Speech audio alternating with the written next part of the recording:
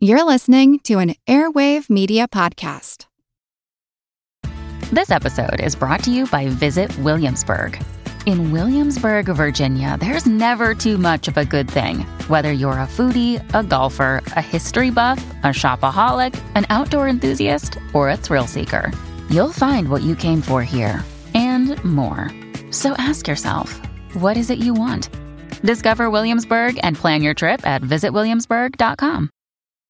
When you need mealtime inspiration, it's worth shopping Kroger, where you'll find over 30,000 mouth-watering choices that excite your inner foodie. And no matter what tasty choice you make, you'll enjoy our everyday low prices, plus extra ways to save, like digital coupons worth over $600 each week. You can also save up to $1 off per gallon at the pump with fuel points. More savings and more inspiring flavors make shopping Kroger worth it every time. Kroger, fresh for everyone. Fuel restrictions apply. I'm Clifton Corbin, and this is the Earn and Invest podcast.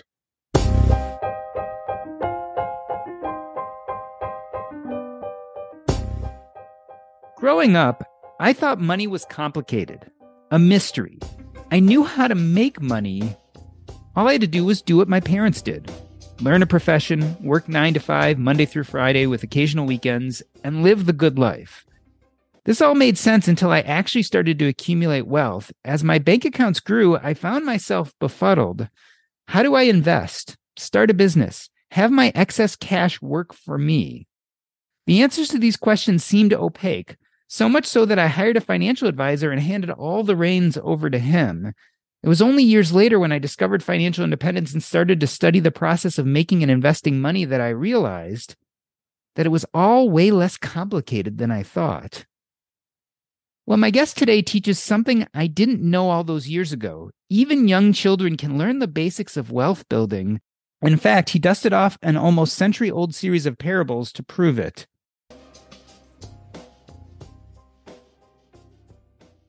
Clifton Corbin's mission is to give you the tools and skills you need to ensure your children are financially literate and ready to manage in a world where the use of money is constant.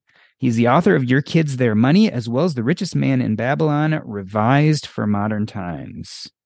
Clifton Corbin, welcome to Earn and Invest. I want to start with a little bit of a touchy question here.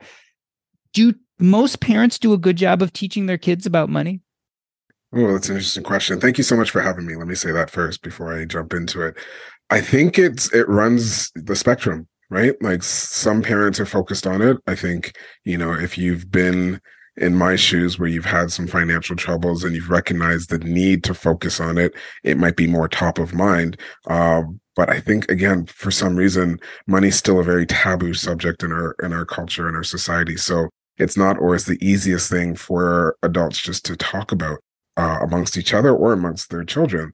So how well they do?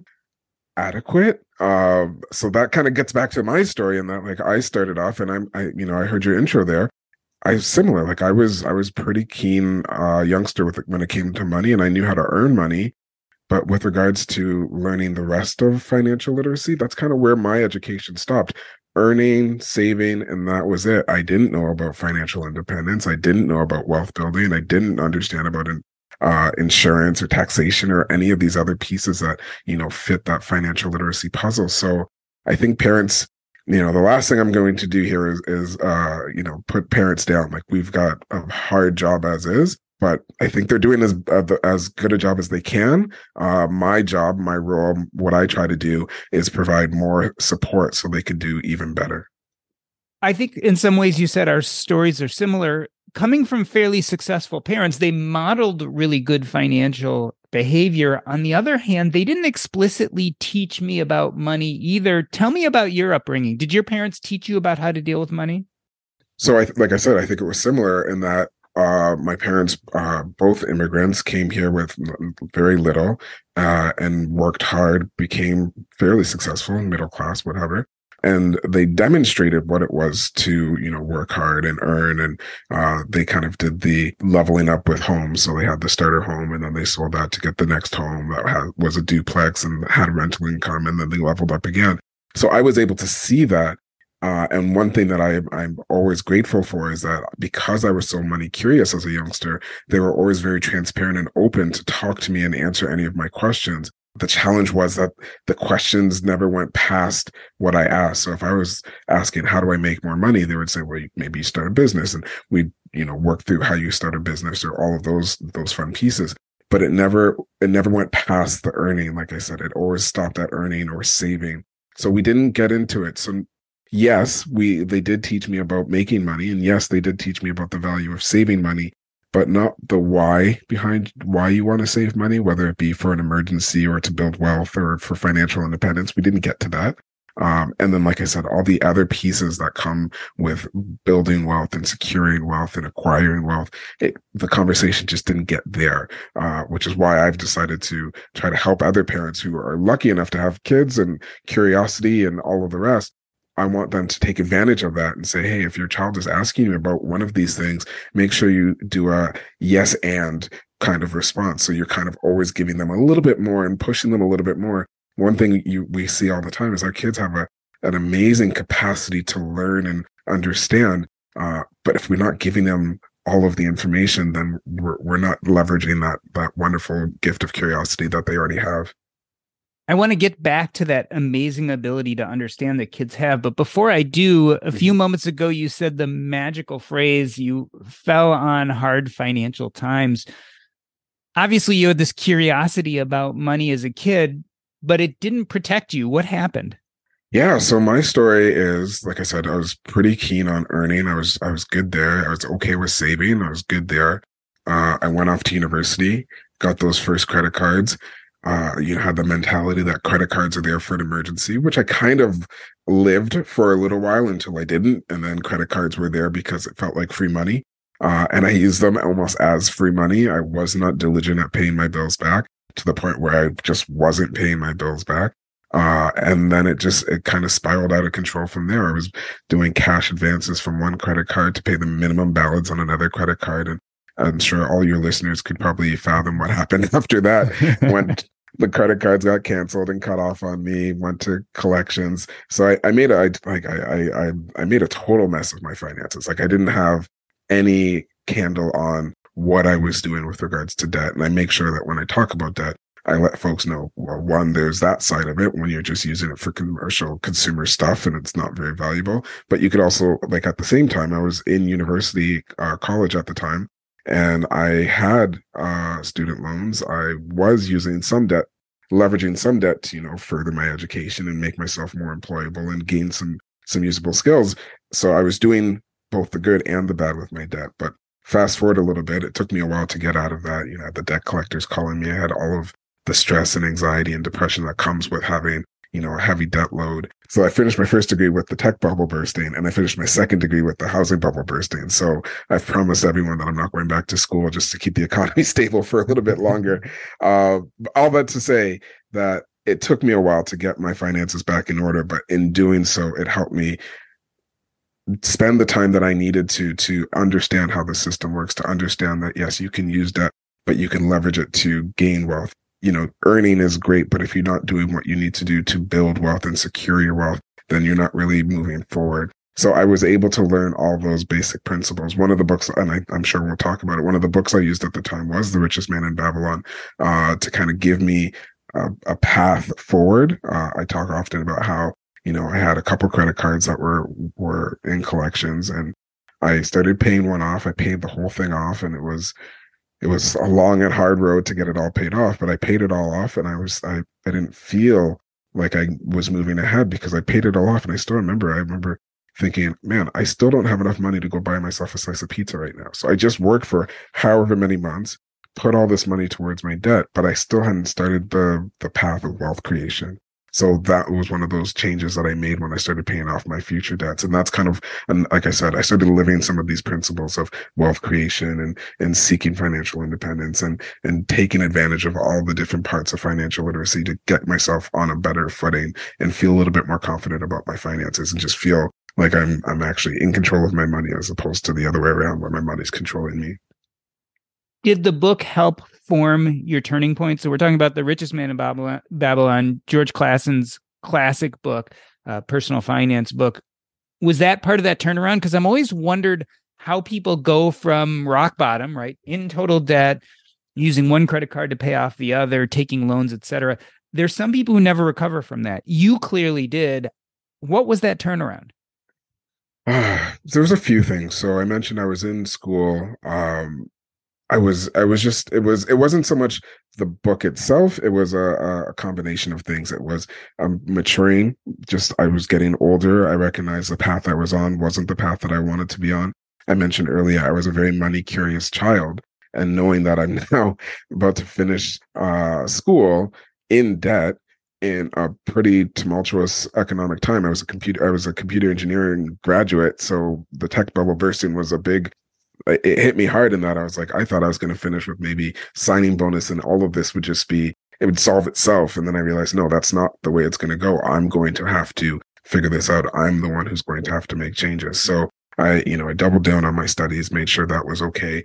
Then once I finished, I got a job. It wasn't the best job. It wasn't the job I was hoping for, but it was a job that provided me an income, and I doubled down on that. So the turning point was really a maturing in myself and just saying, this isn't the path I want to be on. This isn't the life I want to live. I need to make changes. So, changing my lifestyle, changing my mindset to, it's not about consumption anymore. It's really about trying to find a way to grow some wealth, because that was what I realized I was missing. I was spending, I was consuming, but I wasn't building anything. I wasn't growing. The book provided a roadmap, which was wonderful. It's one of the things that I really attribute to giving me a path forward, recognizing that if you're just using all of your money to whether it's paying bills or paying back debt, you still will not move forward. You need to find a way to build wealth and live off of less than what you're making. And it's only that combination of factors will get you to the next step. And then ideally, you're getting your money to work for you with investing and what have you. At the time, I was more just focused on how do I make sure that once my next debt is paid off, I have something in the bank, which was when the next debt was paid off and I did have a little bit of a nest egg. It wasn't a lot, but it was something. It did feel like I was moving forward. It was much better to know that, I'm a little bit more debt free and I have money to show for it as well. The combination is what gives you that feeling of, you could drop your shoulders down a little bit less stressed, knowing that if you need to go and, get new tires for your car or whatever, you have some cash there available instead of hoping that a credit card's going to bail you out. You mentioned this idea of maturing, right? There's a certain amount of life lived that we have to have before we can start taking control of things like our money. You teach parents how to educate their children on personal finance and their finances. How do we know when the kids are mature enough? Like, when is the time to start? And how do we instill some of these ideas so that they don't have to go through the same painful mistakes that some of us had to? Well, if I was going to boil down what I'm trying to do, it's making sure that our children are aware of basically the financial system, making sure that they understand what money is, how money is used, why we try to get money. It's not just to consume more. Like I said, it's about building wealth and hopefully seeking some financial independence and some financial security and some financial wellness. And to do that, we just need to be open and willing to talk to our kids about money. If we're not talking to them about money, how we get it, how we use it, how they will use it, then they may still end up stumbling and making some missteps along the way, but at least they'll know what they should be doing. Hopefully they could just, go, like you said, lived experience sometimes is a better educator than any one person could be. But if they know that living off of less than what you make will get them ahead, maybe they will do it. And if they do it, then, they'll start off a little further ahead than, let's say, I did. But as far as like how old and when, as soon as they start recognizing that money is something that we're using to trade for services and goods, I think that's a perfect time to start. Like, and then, you're not going to talk to a toddler or a 4-year-old about, taxation or inflation or anything like that. But you could start with, early money identification, and then you go from there. After that, maybe they're old enough to start managing some money on their own, and maybe you do an allowance or some way that they can start managing their own money. And then you keep growing and building off that. Hopefully, before they're off on their own, they had an opportunity to have a budget that they're managing. Again, as let's say a teenager, late teens, if they're managing their own clothing budget or lunch budget or back to school budget, it's again giving them opportunities to practice using the skills that we're talking about. But they're doing it in a safe way where you're there to coach and advise them, which is one of those things that, I still marvel at the fact that I was able to go off, into my college years, get thousands of dollars worth of student loans and debt, and no one really talked to me about what a credit score is, what a credit report is, what will happen if you're not managing credit. What are the repercussions of having a low or high credit score? Like, I didn't know any of that until my credit score was already bottomed out, that's a miss, right? Like, if we're not at least giving our children the opportunity to understand what they were about to do and what the repercussions of what they're about to do will be on their future. Again, if you're talking to a child about retirement, it's probably going to fall on deaf ears, but you could still say, hey, one day you may want to have a car. Right? If you want to buy this car, you want to buy it at the cheapest price. And if you have to finance it, this is what happens if you're not paying back your bills. This is what happens if you have an established credit. This is what happens if you establish credit, but then you blow right through it. So you can talk to them about what makes sense for them. You always have to make it age appropriate, and, you have to go to where they are, but by giving them this information at an early age, we're setting them up for success is what we're doing. We're giving them a sample of what the world is in a safe environment. And again, maybe they still make some missteps along the way, but at least they have the information to make an informed choice. And if they make the wrong choice, that's okay. There's always a way to get back to it, but hopefully they can even get back to it quicker without having to fumble through the way I might have. I love this idea of meeting them where they are. I want to use that as a chance to transition to The Richest Man in Babylon. You revised this along with your son for modern times. When did you first read the book to your children? How old were they? Okay, so I tried reading this book to my son, I think it was last year, because I only recently revised it. So I tried reading it to him last year. We'd run out of books on his bookshelf to read. And I was like, this is one of my favorite books. I know it's not meant for children, but it's PG. It's very, it's, in my opinion, like, the concepts are easy to understand, and it's written in a very fun, short story type way. I was like, I'll read it to him. And I think it was like the first page or two, like, his eyes just glazed over, and I could tell he didn't understand a thing I was saying. And I was like, I've never read the book, I don't know, dozens of times at this point. And I'm like, this book was not written for a modern audience. It wasn't. One of the things that I've noticed is, like, every object, every character is pretty much a male character. And I was like, it'd be nice to have a little bit more diversity and representation, at least with the genders. So I realized that the book had, fallen into the public domain. And I said to my son, I was like, are you interested in working on revising this with me? Because I realized right away, as soon as I realized that it had gone into the public domain, I was like, I need to do an updated version of this. And then I thought, like, how do I make sure that it is actually something that he will understand once I'm done? And I was like, the best way would be to work on it with him. So I'd read a couple lines to him, and if he didn't understand what I was saying, I'd revise it, I'd work on it, and I'd read it back. And as soon as as soon as the light bulb went off on his face, I was like, okay, that stays. And we went, bit by bit through the book. And I think the final product is it's wonderful. How old was he when you went through this process? He would have been about 9 years old. And tell me, how did it affect him? So you're going through line by line. So this is really clicking with him, right? Because you're breaking it down. You're changing what needs to be changed so that it'll be revised so that he could understand it. Did you start seeing the light bulb go off in his head as you were going through this process? I feel like the answer should be yes, but I'd be lying. Like, it was. So my son, he's similar to how I was. He's also very, money curious and motivated by getting more money. So the project was easy to work on with him. If I tried doing this with my daughter, she would just be like, I don't care. She's a couple of years younger, but she just has different interests than him. So he was a perfect test subject for it. Some of the concepts he got, and if we chat about it now, he still gets it.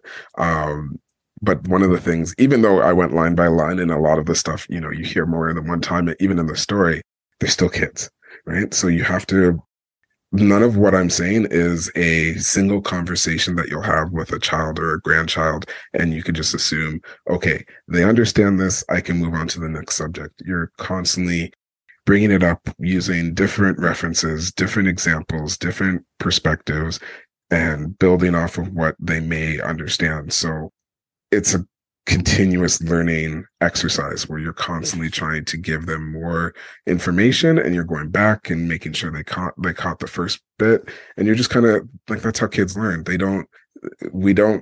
say that's how kids learn. That's how we all learn, right? Like, well, hearing something once, maybe it clicks, but likely it doesn't. Hearing it a few times, yeah. And the more you hear it and the more you get a chance to actually experience it and live it, so it will be harder for him to, pay himself first, in that he only has so much money in his allowance. But some of these other stories and some of these other habits he has learned, he is getting, and he does understand. There's been times where I'm like, okay, he gets that. I remember there was a couple months ago, we brought home some strawberries, and I think we were talking about the price of strawberries. And it was high. Obviously, inflation's still pretty high right now. And I remember talking to him about, well, why do you think these strawberries are so high? And he walked through the supply demand curve like he had just graduated Econ 101. And I wish I had it on video, because it made me so proud. Just knowing that he gets it. He's got, that one is down. That one is embedded. He gets that. And other things are, work in progress, but he's getting it. And the reason he gets it, the reason he understands it, is because it's something we talk about. It's something that is normalized within our household. It's not a subject that's outside of the realm of something we talk about on a regular basis. And I think that's the key, is that I don't feel like I'm forcing the subject on any of my children. It's just when an opportunity arises, like, my wife coming home with strawberries and saying, wow, these were a lot more than I was expecting them to be. And then me talking to my son saying, well, why do you think they were so expensive? And then that could, spawn other conversations of, well, do we need strawberries? Could we replace that with blueberries or so? We could have a needs versus wants conversations or a substitution conversation. So it can go anywhere and everywhere, but the beauty is that everything is on the table. There's nothing that we are not willing to, discuss and have a conversation about. And like I said, my son, I use my son a lot more in these examples just because he is so money curious, but my daughter's right there and we're talking with her as well. And she's, like I said, she's not as motivated by money, which is great. I think having that dichotomy in the household really is a wonderful thing, just to say, it's not all about just getting more money. They're both very kind-hearted and they're always looking for ways to give back and help and be charitable. But it's nice just having both of them there so that the conversation is very, very fluid, because she'll throw in something that would be totally different than what he's thinking about, just because their perspectives are different. So George Clason wrote this book almost 100 years ago, right? In 1926. Yep. And right. The parables, the stories in this classic are about Babylon. So we're talking about thousands and thousands of years ago. How relevant are these stories today? I'm thinking about your conversation about credit cards and college debt and all these things that clearly didn't exist then. Are they still relevant? 100%. 100%. So the stories that were written were, one, they were just so, I don't know, Clayson was a genius in my mind. They were written in a way that just brings everything down to a simple lesson. Like, I already used the term pay yourself first, and I believe it was Clayson who coined that phrase. The idea of making sure that the first person who receives any of your money, regardless of what bills you have, whether it's a credit card bill or whether you're hoping to buy some cryptocurrency or whatever it is, make sure that whatever money you acquire, part of it is yours before you pay any bills, before you do anything. That is an essential skill if you want to build wealth, if you want to make sure that you're not living beyond your means, if you want, like, it's a simple concept. It's an old concept, but it's very much a relevant concept. And the book is full with other pieces like that with regards to making sure that, you're paying off your debt and how you can pay off your debt and what you can do to make sure your debts are repaid. There's so many in there that I'm like, I want to say all of them right now. I'm just so excited about the book, but there's just lots of little pieces in there. I think the funny thing is, the one thing that I felt like he kind of stumbled on was the insurance piece. Like, he wanted to talk more about insurance. And again, if you're talking about Babylon, like, there's no insurance in Babylon. So he had one chapter there about insurance, and it was one of the chapters I always thought was my least favorite. So I just totally rewrote that one. But Yeah, the concepts still play. They're still very much relevant. I mean, and this also begs this question of we tend to, and I talked about this in my introduction, we tend to make money management really complicated. And yet I'm looking at these parables from thousands and thousands of years ago, written by this guy 100 years ago. And it makes me think about both the simplicity and the timelessness of financial advice. I mean, is it that straightforward that 5,000 years later, or at least 100 years later, we can give the same advice that they were giving back then? Yeah, and first, I just want to clarify. I'm pretty sure Clayton's book it's fictional, so they're not true necessarily stories from thousands of years ago, but they were placed then. And if they were to have occurred then, I think it would still work. But yeah, I agree with you. I think we've overcomplicated what we need to do, and I mentioned, let's say, crypto or what have you. I say it often, especially when I'm talking to parents who, they're already overwhelmed with the amount of things that need to happen, whether it be, getting food on the table, getting to work, getting kids to extracurricular. There's so many things. And now you're saying, hey, how about you learn this new financial device? It's not necessary. It's all extra. Yes, you can learn more, you can do more, you can use this, investment instrument versus that one. You can do as much, you can make it as complicated as you want, or you can simplify it by making sure you're making less than you make, making sure you take what you're not using and you're saving that for a rainy day. And then once you've got your rainy day fund secured, you're making sure that your money is working to make more money. And that's what Clayton said in The Richest Man in Babylon. That still applies to today. How you do it, whether you're using, 3 envelopes or automatic transfers, or, you need a budget app or the Mint app or this app or that app or this bank account or credit unions or, online bank accounts. Again, we can go up and down, and those are just different tactics. Those are just different tactics to do the simple things that I just mentioned. You need to make sure you're earning something. You need to make sure you're living off of less than you earn. And then ideally, you make sure that the money that you're not using is making more money. And that it doesn't get much more simpler than that. But again, those tactics, all those different things that I mentioned, they're just that. They're just different ways to do the simple.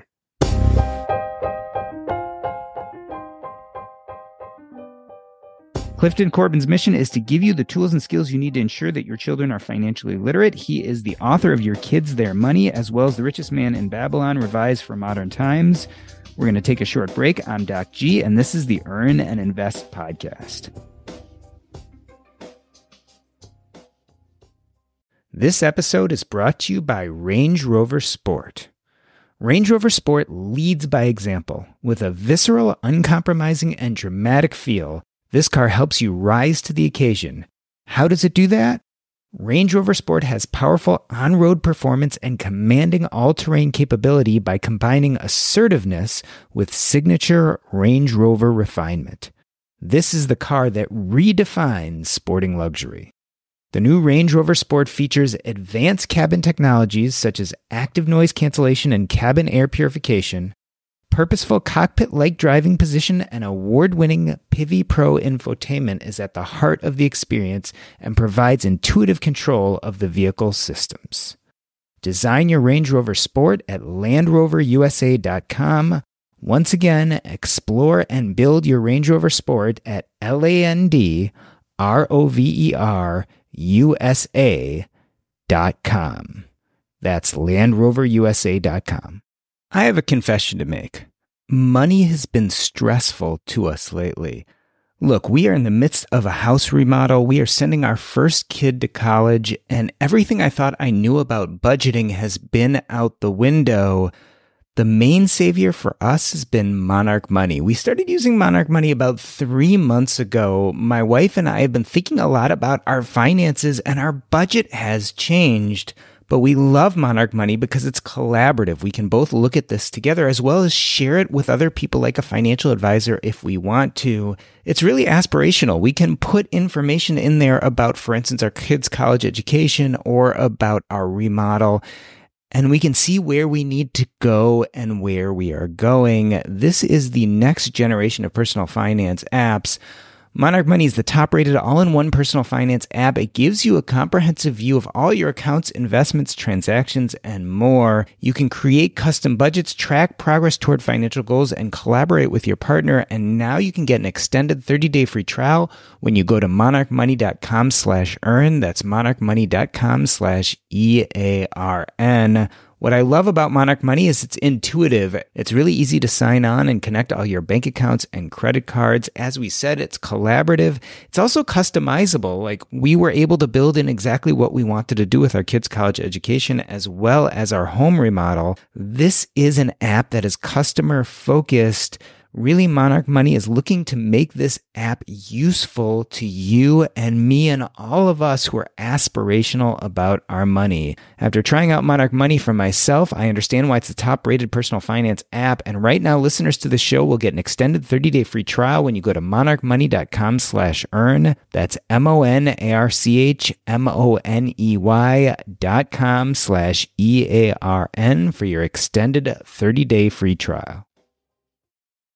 Let me reintroduce you. We are talking to Clifton Corbin. His mission is to give you the tools and skills you need to ensure your children are financially literate and ready to manage in a world where the use of money is constant. He is the author of Your Kids, Their Money, as well as The Richest Man in Babylon, revised for modern times. Clifton, you mentioned a little bit ago this idea that one of the chapters you didn't connect with as much personally was the insurance chapter. Tell me, is there anything that Clayson got wrong? Anything that you feel doesn't really fit in today's society as you read through the stories? Great question. I would have to say the only one that was kind of irksome is the one about your home, in that I believe, like, in the Richest Man in Babylon, he says, make sure your home is a profitable investment, which I don't disagree with. I just know that there's a lot more to that. It's one of those, I think that was one of those few chapters where I was like, it's almost too simple to say, make your home an investment, because it might not make sense. We could throw thousands of dollars into a home and it might not make sense because you can't necessarily, especially if you don't pull that equity out, like, there's no real investment there. So that's one of the few chapters that I was like, I don't know, but I don't necessarily disagree with the idea of using, real estate as a means of increasing your net worth. So for this project, I was like, it's his concept. I wanted to revise the language. I wanted to update some of the characters and refresh it. And like I said, I wanted to make sure that the insurance piece was a little bit more clear. But that one piece about making sure your home is an investment, that's one that I know, especially some folks in the finance community might argue with a little bit. What were some of the other departures you felt like you had to make to bring this a little bit more up to date? I'm thinking of one of the chapters at the end where there's a series of emails that go back and forth. Mm-hmm. Right. So that was, so that was one of them. Again, just trying to make it more modern. So in the original book, it's a bunch of letters that are going back and forth. And I was like, no one sends letters anymore. So I changed it to emails to make it a little bit more modern, a little bit more contemporary. The language, it was a lot of the language. I think the original book was written to be, I don't know, a little bit more literary fiction, to have a lot more, verbal flourishes that, in reading now, some people love it. And, for me, I neither loved it or hated it. It was just one of those things that it took a while to get into before you stopped noticing it, where they would say, thoueth and doeth and all of these extra syllables that really add no value to the actual text. In fact, some people think it takes away from the text. Like I said, when I'm reading it, the original version, that is, it takes a while for me just to get into that flow. And once I'm into it, I'm there. But I know a lot of folks, they have a hard time with that. So I just stripped all of that out. And I think I mentioned this as well, just the characters. I wanted to make sure that the cast of characters in the book had a little bit more diversity. I wanted to make sure there was, a diversity, and especially in gender, in that the original book was written in 1926. It was definitely a more patriarchal time than we're in now. I wanted to make sure that kind of got a re-looking at. So make sure some of the characters were both, and just to go back a step, one of the reasons I love the book so much, it's not a book about in my opinion. It's not necessarily a book about creating wealth, or it's not only a book about creating wealth. It's very much a book about sharing knowledge with people who need knowledge, which is something I resonate with, obviously. And I wanted to make sure that as I was going through, that the characters, both the teachers and the students, were on both sides, whether it be, on wherever it is in the book. I wanted to make sure that that was also a diverse casting of characters as well. So those are the things I think that really, brought it up to a little bit more contemporary. How do you think the ideas relate across cultures? I mean, we're a very kind of an American-centric culture. This speaks to us. Do you think it speaks to other cultures as well? I think it would play well in almost any Western culture, any capitalist culture. It would be fine. I don't know. I can only really speak to a Western culture, and that's the culture that I know best. But any culture that has a capitalist society where you are responsible for your wealth creation and your financial independence. If you had a system where, you're going to receive a pension no matter what you do, no matter how you do it, it might not be as necessary. But in the societies that I'm in, and that we're in, I should say, we're on the hook for making sure that when we're no longer able to go out and work and earn an income that way, that we are financially secure, whether that be through, pensions are kind of dead, but whether that be through, a direct, like a 401k or something like that. Having a story that talks about creating wealth, and takes advantage of, compounding interest and investments and making sure you're living off less than you make. Those are things that play well in any culture that leaves your financial security and financial independence on the individual.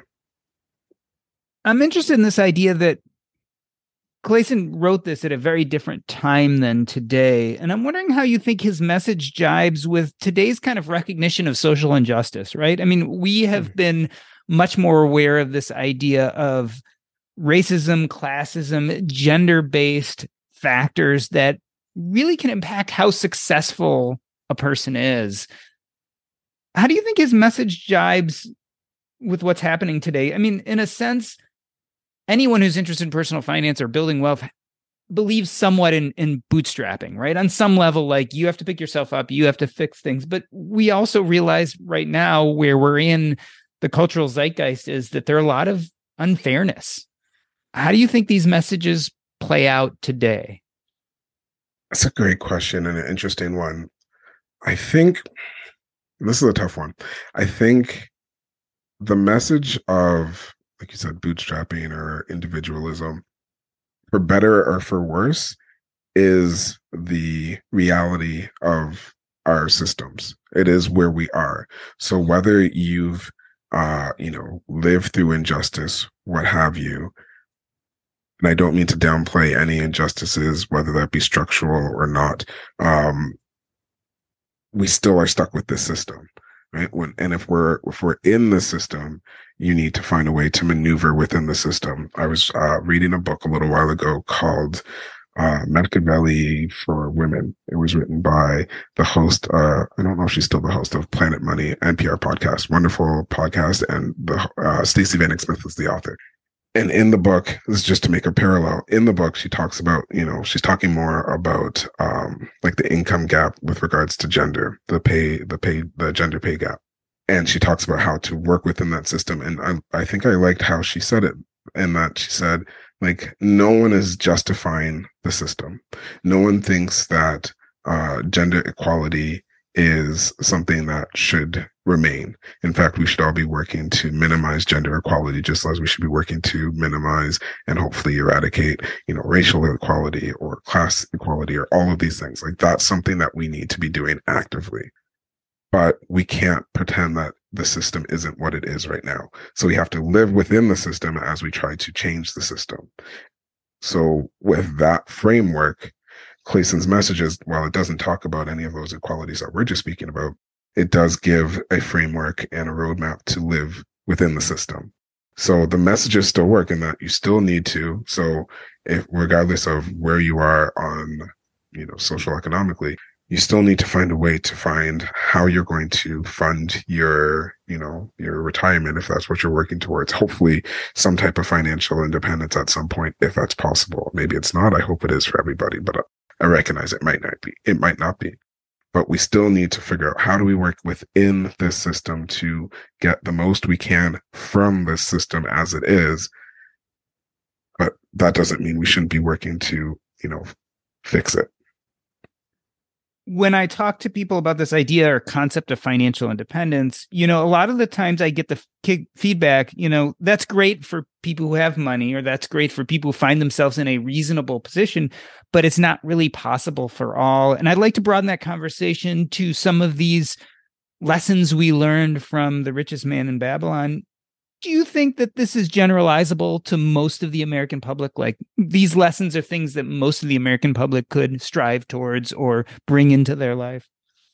Well, and I've said this on other situations, like personal finance is personal first. And if you tell me you do not have enough income or enough, means to live off of less than what you make, I'm not here to argue what you think is true or what isn't.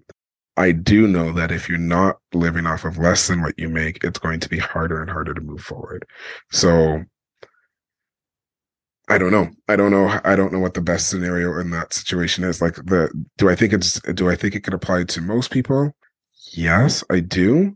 Because I really feel like you need to find a way to live off of less than you make. But I also recognize that for a large population, that's just probably not feasible. It just isn't.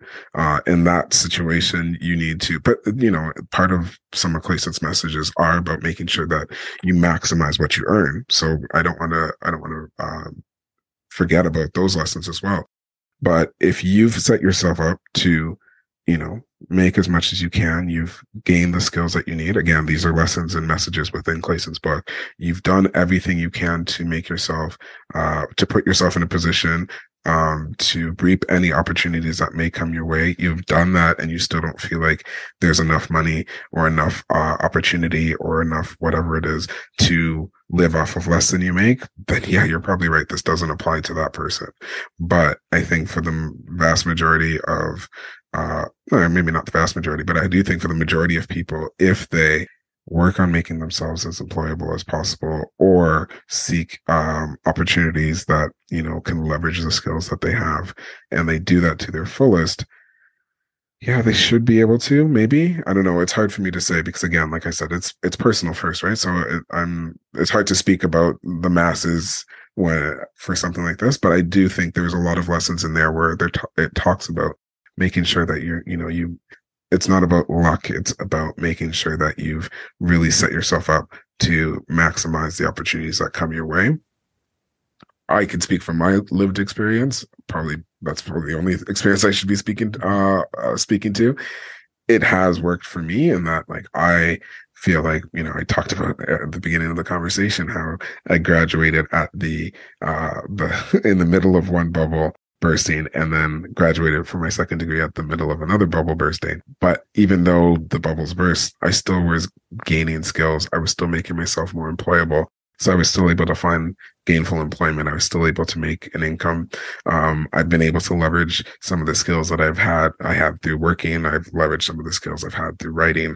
So I'm able to, again, just speaking about myself here, I've been able to leverage some of the skills that I've been able to gain to increase my income.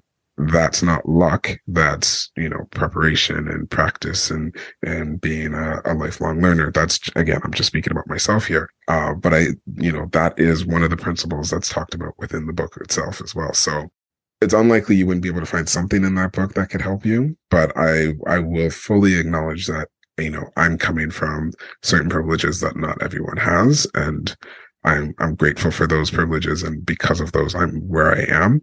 But I do think, there's a lot of lessons that can be taken from this book and applied to most situations. You mentioned that you'd read this book several times before you got down to actually revising it. When you go revise a book, you're actually now reading sentence by sentence. It's a much deeper dive than you probably did before. Was there anything that surprised you while you were writing and researching this revision? Did it change any of the ways you looked at some of these lessons or any of his messages? Not really. It just, it kind of highlighted how we've changed, if anything, from like 1920, like a book written in 1920, read in 2020, 2023 or later. It doesn't always read the same way, I'm sure. So there was times going through it, like I did find the language a little jarring. Again, most of that is just gender. It was just the gender norms of the times, which, for me now, it was a little irksome. But the core messages, the core stories, the core principles, no, even going line by line, like I don't think I would have done this project if I hadn't already been very much in love with the book. And I still very much love this book. Well, Clifton, Corbin, I wanted to thank you very much for coming on. What I really gather from this conversation is the timelessness of these basic financial principles. And I think it's really easy for us as parents when we're trying to teach our children to get mired in the details. And certainly it's easy for us as we mature and grow up to think it's all too difficult, or it's going to take too much time, or it's someone else's responsibility. But by going back to the richest man in Babylon, I think what we really see is that there are these timeless messages about money.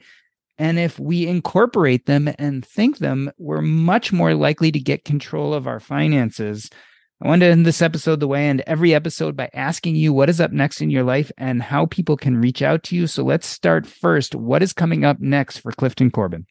Well, I've got a few things on the go. I'm working on a workbook version of Your Kids, Their Money. I've had a few parents say they want to get a little deeper on the subject matter of my first book, so I'm working on that. Another project I'm working on is taking, again, Your Kids, Their Money and trying to apply it more to young folks who might have a bit of neurodiversity, so ADHD specifically. And I'm also working on a tabletop game. So, personal finance tabletop game. Hopefully it will make Monopoly less relevant. I'm joking about that, of course. But working on something there as well. So I'm working on that. And as far as where to find me, my website is probably the easiest place, and that's cliftoncorbin.com. If you go there, as we're talking about, making things simple, if you go to cliftoncorbin.com/workbook, there's a free downloadable workbook, for kids to, do some of that early money identification. There's some puzzles, there's some games. There's even like a little budgeting, activity in there for them. So it's again about those early principles. It's for kids between, grade 1 and grade 3. It's free to download. Again, that's cliftoncorbin.com/workbook. And I think it's a great, early activity for kids to just start getting some of that money identification and learning some of these early financial literacy skills. Well, the books are Your Kids, Their Money, as well as The Richest Man in Babylon, revised for modern times. Clifton Corbin, thank you for coming on Earn and Invest today. It was my pleasure. Thank you so much for having me. That's a wrap. Earn and Invest is now part of the Airwave Media Podcast Network. Visit airwavemedia.com to listen and subscribe to this show as well as other fine podcasts. Hey everybody, just another reminder, the Wealth with Purpose Mastermind / Patreon group to support Earn and Invest is starting. Our first meeting is going to be March 30th. To learn more, go to earnandinvest.com/mastermind. Again, that's earnandinvest.com/mastermind. Learn about the Wealth with Purpose Mastermind group, where we're going to talk about the concept of enough. How do we find a life of purpose? And last but not least, what do we do when we are ready to transition out of our jobs into something we like doing more than what we're currently doing in our 9-to-5? Check us out. I'd love for you to be part of the group. Yeah, I loved rereading The Richest Man in Babylon. It was just, it just brings you back to the center of why we do all this. We've all heard this, right?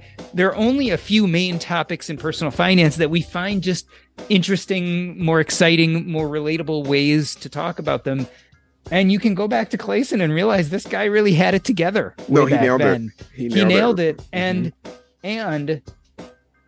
by reading some of these enjoyable parables, we can go back to making it all manageable. Because I think that's the problem, right? Is it just seems so unmanageable to most people for themselves. And then when you get into teaching their children, then it even seems more unmanageable. So it was really refreshing to go back and read it again. Yeah, I think like you said, we've overcomplicated it. And then on top of that, we have this feeling like, well, it's not so much we have this feeling, we have this culture that's told us, money's private. We don't talk about money. Keep that to yourself. All of these things that keep money out of the discussion, keep finances out of the discussion. And then, well, then you're left trying to figure it out on your own. And then you go onto, a website or what have you, and it's got all this complex jargon and all of these complicated methods of managing your money. And it's like, well, then you just tune out because, again, we have no time. So yeah, I agree with you. Just go back to the basics. Yeah. And how long did it take you to revise this? Not that long, to be honest. The challenge was just finding time where my son and I could just hang out together. I got lucky. There was a few days in there where he was sick, so we just sat outside, and I would do it with him. So it was kind of a blessing there. I don't know, probably about 2 to 3 months for me to go through it with him, and then another little bit of time for me just to go through it on my own, and then I flip it to my editor. I think having my editor took the longest piece of time, just because there's a lot of quotes within quotes within quotes, and it just gets really complicated really quickly. So but that's part of the reason why I wanted my editor to take a look at it, because I knew I would mess that up. So I was like, I'll work on the words. You make sure the formatting and grammar is all right. How cool was it for him to see his name as editor of a book? So happy.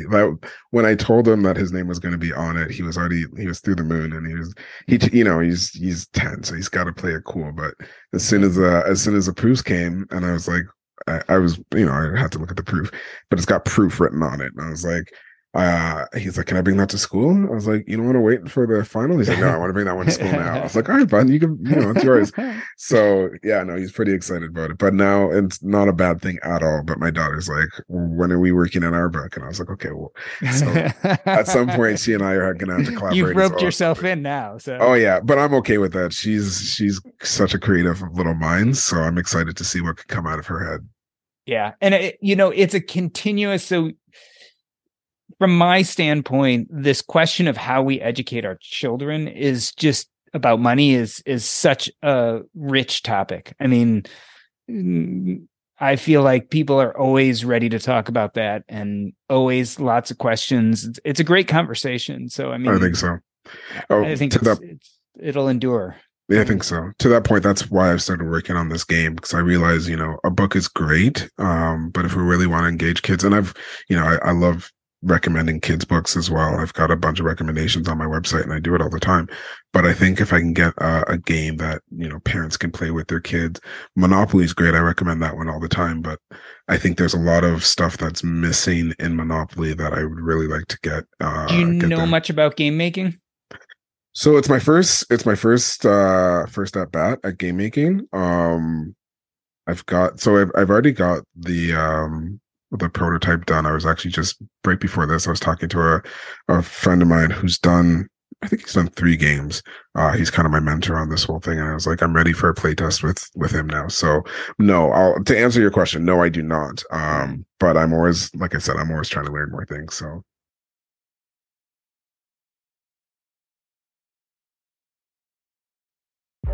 Tech moves fast. So keep pace with the Daily Crunch podcast from TechCrunch. With new episodes every day, this podcast will give you a quick overview on everything you need and should know about startups, new tech, regulations, and more. Listen to TechCrunch Daily Crunch now, wherever you get your podcasts. That's TechCrunch Daily Crunch, wherever you get your podcasts. You care about your money. Of course you do. So why aren't you listening to SoFi Daily? This podcast will keep you updated on the latest news in the stock market and how it could impact your financial life. Stay on top of what's happening.